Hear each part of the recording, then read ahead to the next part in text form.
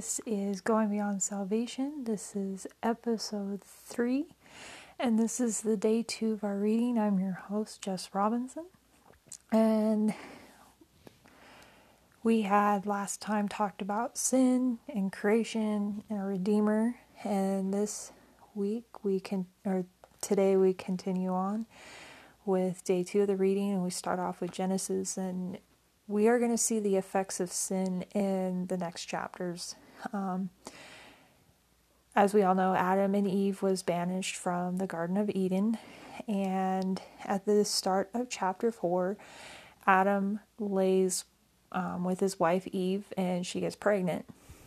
And the first child she has is a son, and she names him Cain. And what's interesting to see is that she is worshiping the Lord and saying that he helped her to bear a child onto the earth. And I think pretty much as she's worshiping, I think she's holding on to the promise that was made about that there is going to be redemption. And she was thinking that maybe Cain was probably that person that was going to, stomp the head of Satan, which she's going to be totally wrong. And later they have a son named Abel. And many people probably know the story of Cain and Abel, with it being the first murder. But there's more to the story than it's just the first murder.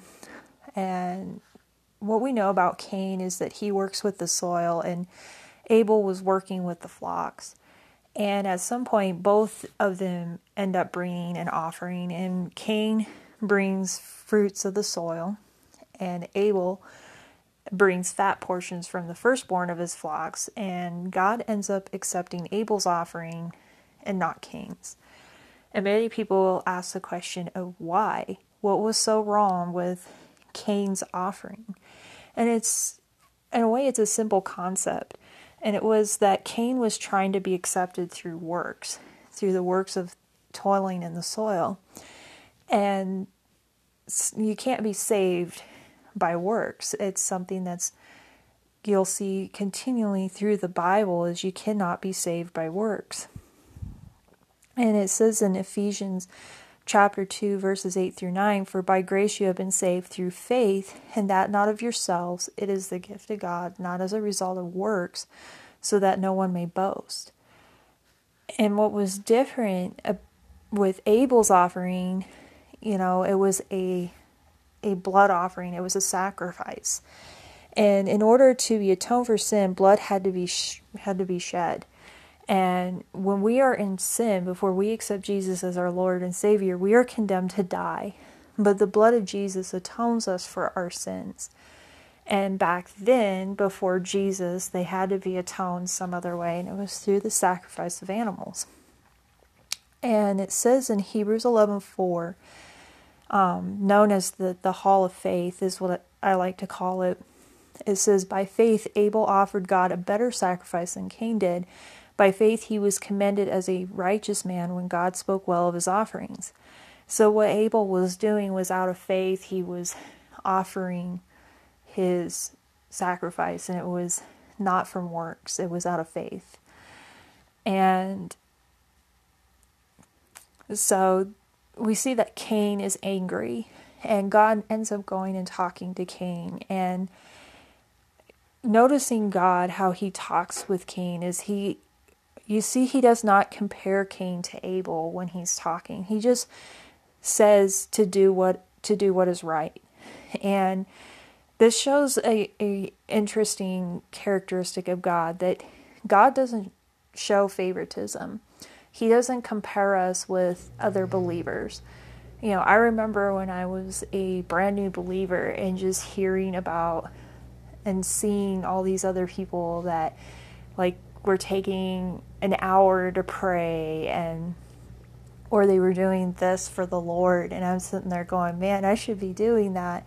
And I was comparing myself, and it actually would make me stumble in my faith, because I was comparing myself to another believer.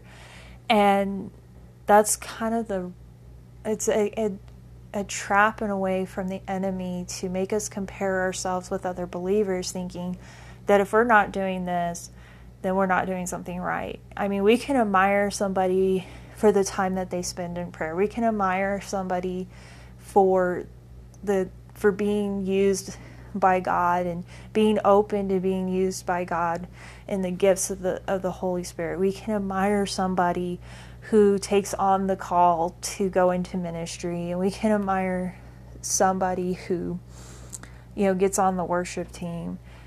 But we should not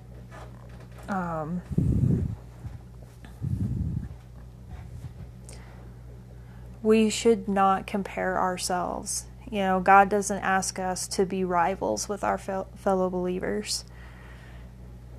And so, continuing on, we see that God ends up telling Cain to do right. He also warns Cain that if he does not do right, sin is crouching at his door, desiring to have Cain, but he must master it.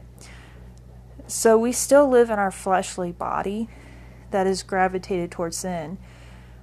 But just as we have a choice to sin, we also have a choice to not allow ourselves, to not sin. But we can't do these things on our own. We can't do them on our own strength.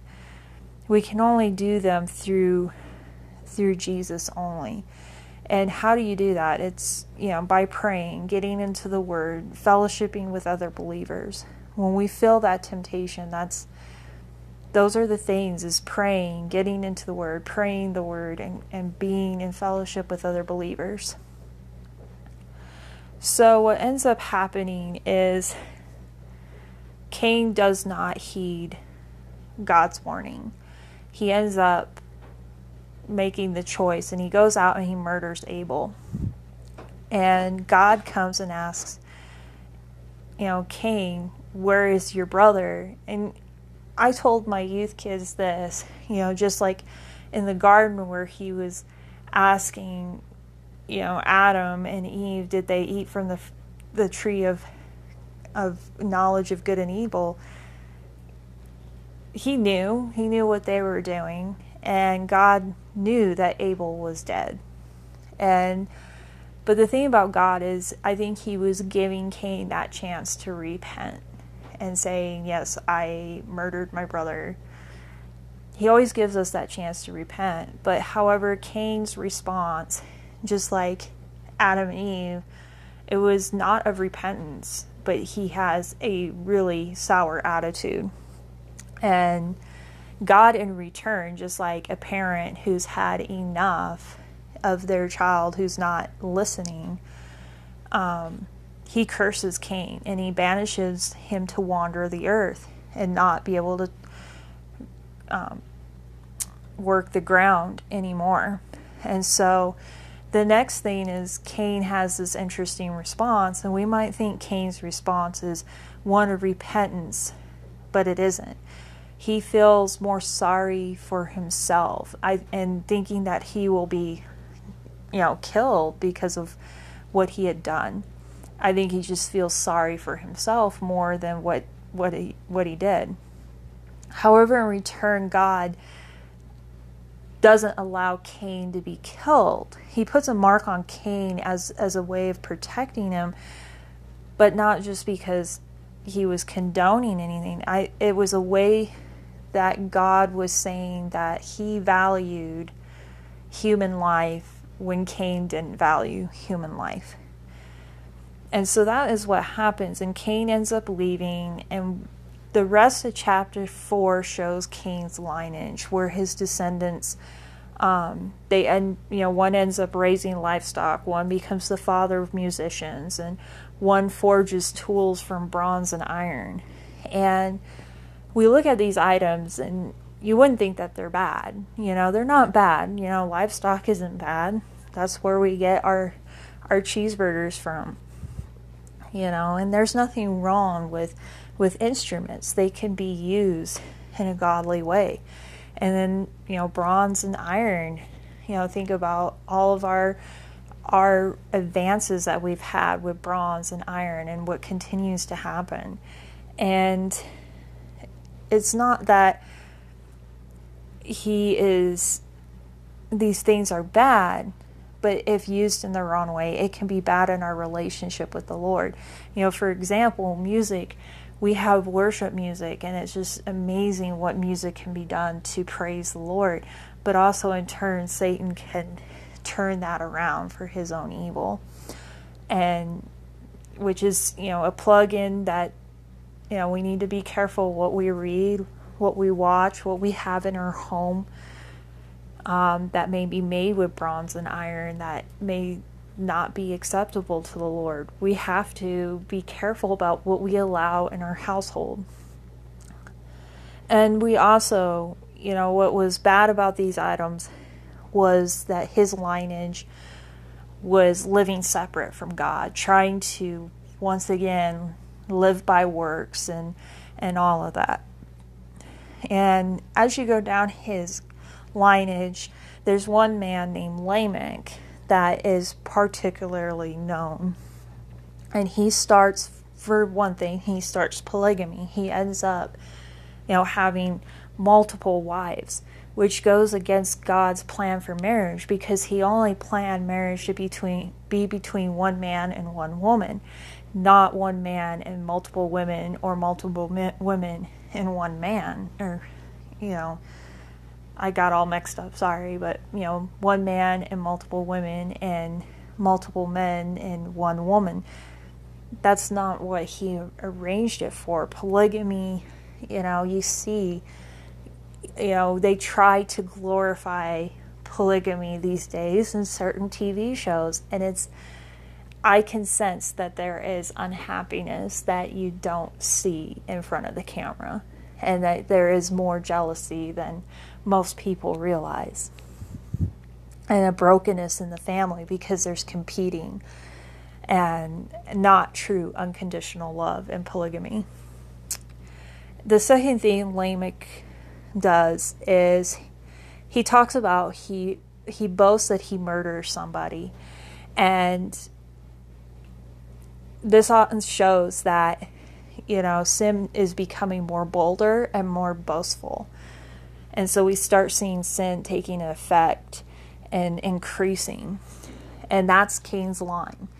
Now, through the bad news, there's hope. And Adam and Eve end up having another son, and they named him Seth.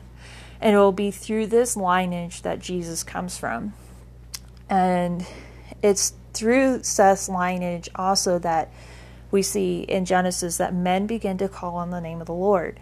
And chapter 5 goes through Seth's lineage. And what you notice is that most people lived a really long time during that time, because sin hadn't taken effect. But as you see that as sin takes effect, the age begins to decrease. And I'm not going to continue on with the lineage of Seth. I'm going to stop there. Just like they end on chapter 5, verse 20, because I want to, on the next episode, take time to talk about Enoch, who is in Seth's line. And there's just amazing things with Enoch, even though he doesn't have very much written right there. But so that will be for the next episode. And then jumping to New Testament in the book of Matthew, we talked about Jesus being born and a Redeemer coming. And in chapter 2, we see the three wise men, or the three magi. It just depends on the people. And everybody, I know Christmas is pretty much over, but when you see a manger scene during Christmas, you always see the three wise men or magi there in the scene. But that's not the case. They were not at the birth of Jesus. They came later.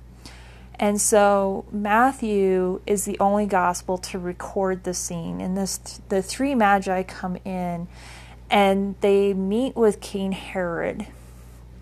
And they're trying to find this king, and they've been following the star, and they're trying to find this king, and it causes Herod to be disturbed. And what it is Herod, if you look in history, King Herod, he is not technically considered Jewish. He actually, from what I understand, and the history says that he was from the line of Esau, actually, and which is interesting. And because of the story of Jacob and Esau that we'll be talking about later. But King Herod was not technically Jewish, and they really were not accepted by the Jewish people, his family line. They came in through, his family came to rule through a series of deception. And you see King Herod, and he was a very insecure king. I mean, he had one of his wives put to death. He had two of his sons put to death, all based on a lie told by other people. And some of them were his other family, like a sister.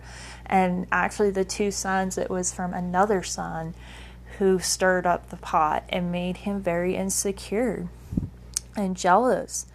And so him hearing about this king, and him being the king of the Jewish people at that time, he was pretty much going, okay, my throne's about to end. And so through deception, he tells the Magi to go find this child. They end up looking to scripture and finding that, it's in Bethlehem that the child was to be born. And so he tells them to go seek him and then come back so that he may worship him. But that's not the case.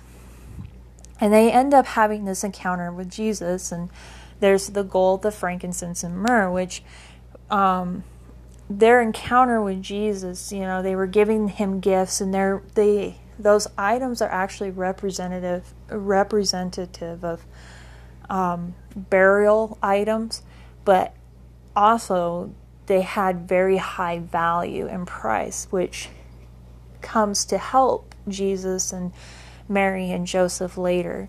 And Herod ends up being deceived by the Magi. They end up leaving, but that's because of God's grace. He was protecting Jesus. He was protecting the Magi, and he warns the Magi in a dream to go somewhere else. And at that same time, he warns Joseph in a dream, take Jesus and get out of here, because Herod's going to try to kill him. And so Herod, and it actually fulfilled scripture too of Herod having the little boys killed. And God protected Jesus during that time. Jesus had, Satan was trying to ruin God's plan of redemption during that time. And later on, Herod does end up dying, and Joseph ends up having a dream to go back. He's in Egypt, and that actually fulfills another part of scripture as Matthew shows. But as they're coming back, he notices Archelaus, I think is how you say his name, is ruling in Judea. And at the time, the Jewish people were separated into districts, and so there was Judea, and then there was Galilee, and there was other districts, other territories. And after Herod used to, King Herod, the one that wanted had the babies killed, he ruled all those territories. But when he died, the Roman governor at that time the Roman emperor actually decided to separate into districts. And so there was Judea and Galilee. And see, Archelaus was one of King Herod's sons, and he was not a very good son either. And he actually ends up getting banished in history, he got banished by the Roman emperor, had Judea taken away from him for some really bad things. And so Joseph did not want to go back because of Archelaus. So they end up going to Galilee, and Galilee was different from Judea because Judea was it was like a dry desert place, and most of the people in Judea were very, in that time, they were very religious and thought themselves better than most people. Where Galilee was different. There was all different cultures in the region of Galilee. It was more friendlier, and there was trade going on, and there was a lot of fruition and all of that going on in Galilee. So he ends up going to Nazareth, which fulfilled a prophecy that Jesus was going to be a Nazarene. And that was pretty much it for Matthew, and which when we see, men rebelling against God, which we jump to Psalm 2, which was in the daily reading, and it's interesting how it all kind of worked together with Genesis and with Cain rebelling and this line of Cain trying to do things on their own separate from God, and then you see King Herod trying to kill our Messiah, which is Jesus, and rebelling against God. And in Psalm chapter 2, the psalmist begins by speaking of the people and kings of the world taking a stand against God's anointed one, which we see that as Jesus. And it's a sad picture of the arrogant rebellion of humankind against God, his law, his redemption, his Messiah, which is Jesus, in the moral teaching of his revelation. And for New Testament believers and modern believers, we see this arrogance today as the world in opposition to Christ, to us, and our biblical faith. And it's continuing on. It was going on in the Old Testament, and it's going to continue on all the way through. There's no end to it. There's this arrogance. However, the psalmist shows that this arrogance doesn't faze God one bit. And there is going to be a day when rebellion is going to be gone. It's going to be fulfilled when Jesus comes back and destroys God's enemies. And we can rejoice at that as believers. We can rejoice that that's going to be gone one day. And through the psalmist, the Holy Spirit exhorts us to be wise before Almighty God and to take refuge in Him before that day. So if you're not really living for Jesus, if you're not taking refuge in God, you're living separate from God, you better take this warning seriously. However, if you're under the blood of Jesus, you can rejoice in the day that Jesus is coming back, and that there's going to be a day that there's going to be no more arrogance, because along with that, there's going to be no more death, there's going to be no more sickness, there's going to be no more sadness, and we can rejoice with that. And that was pretty much it for our episode 3. We're still not going to talk about Proverbs 1 yet. I want to continue on with the daily reading and kind of do talk about Proverbs 1 all at once. And so for day 3 reading, you are to read Genesis chapter 5, verse 21 through chapter 8, verse 14. And then Psalm chapter 2, verse 10. And then Psalm 3, verse 4. And then continue on with Proverbs chapter 1, 8 through 10.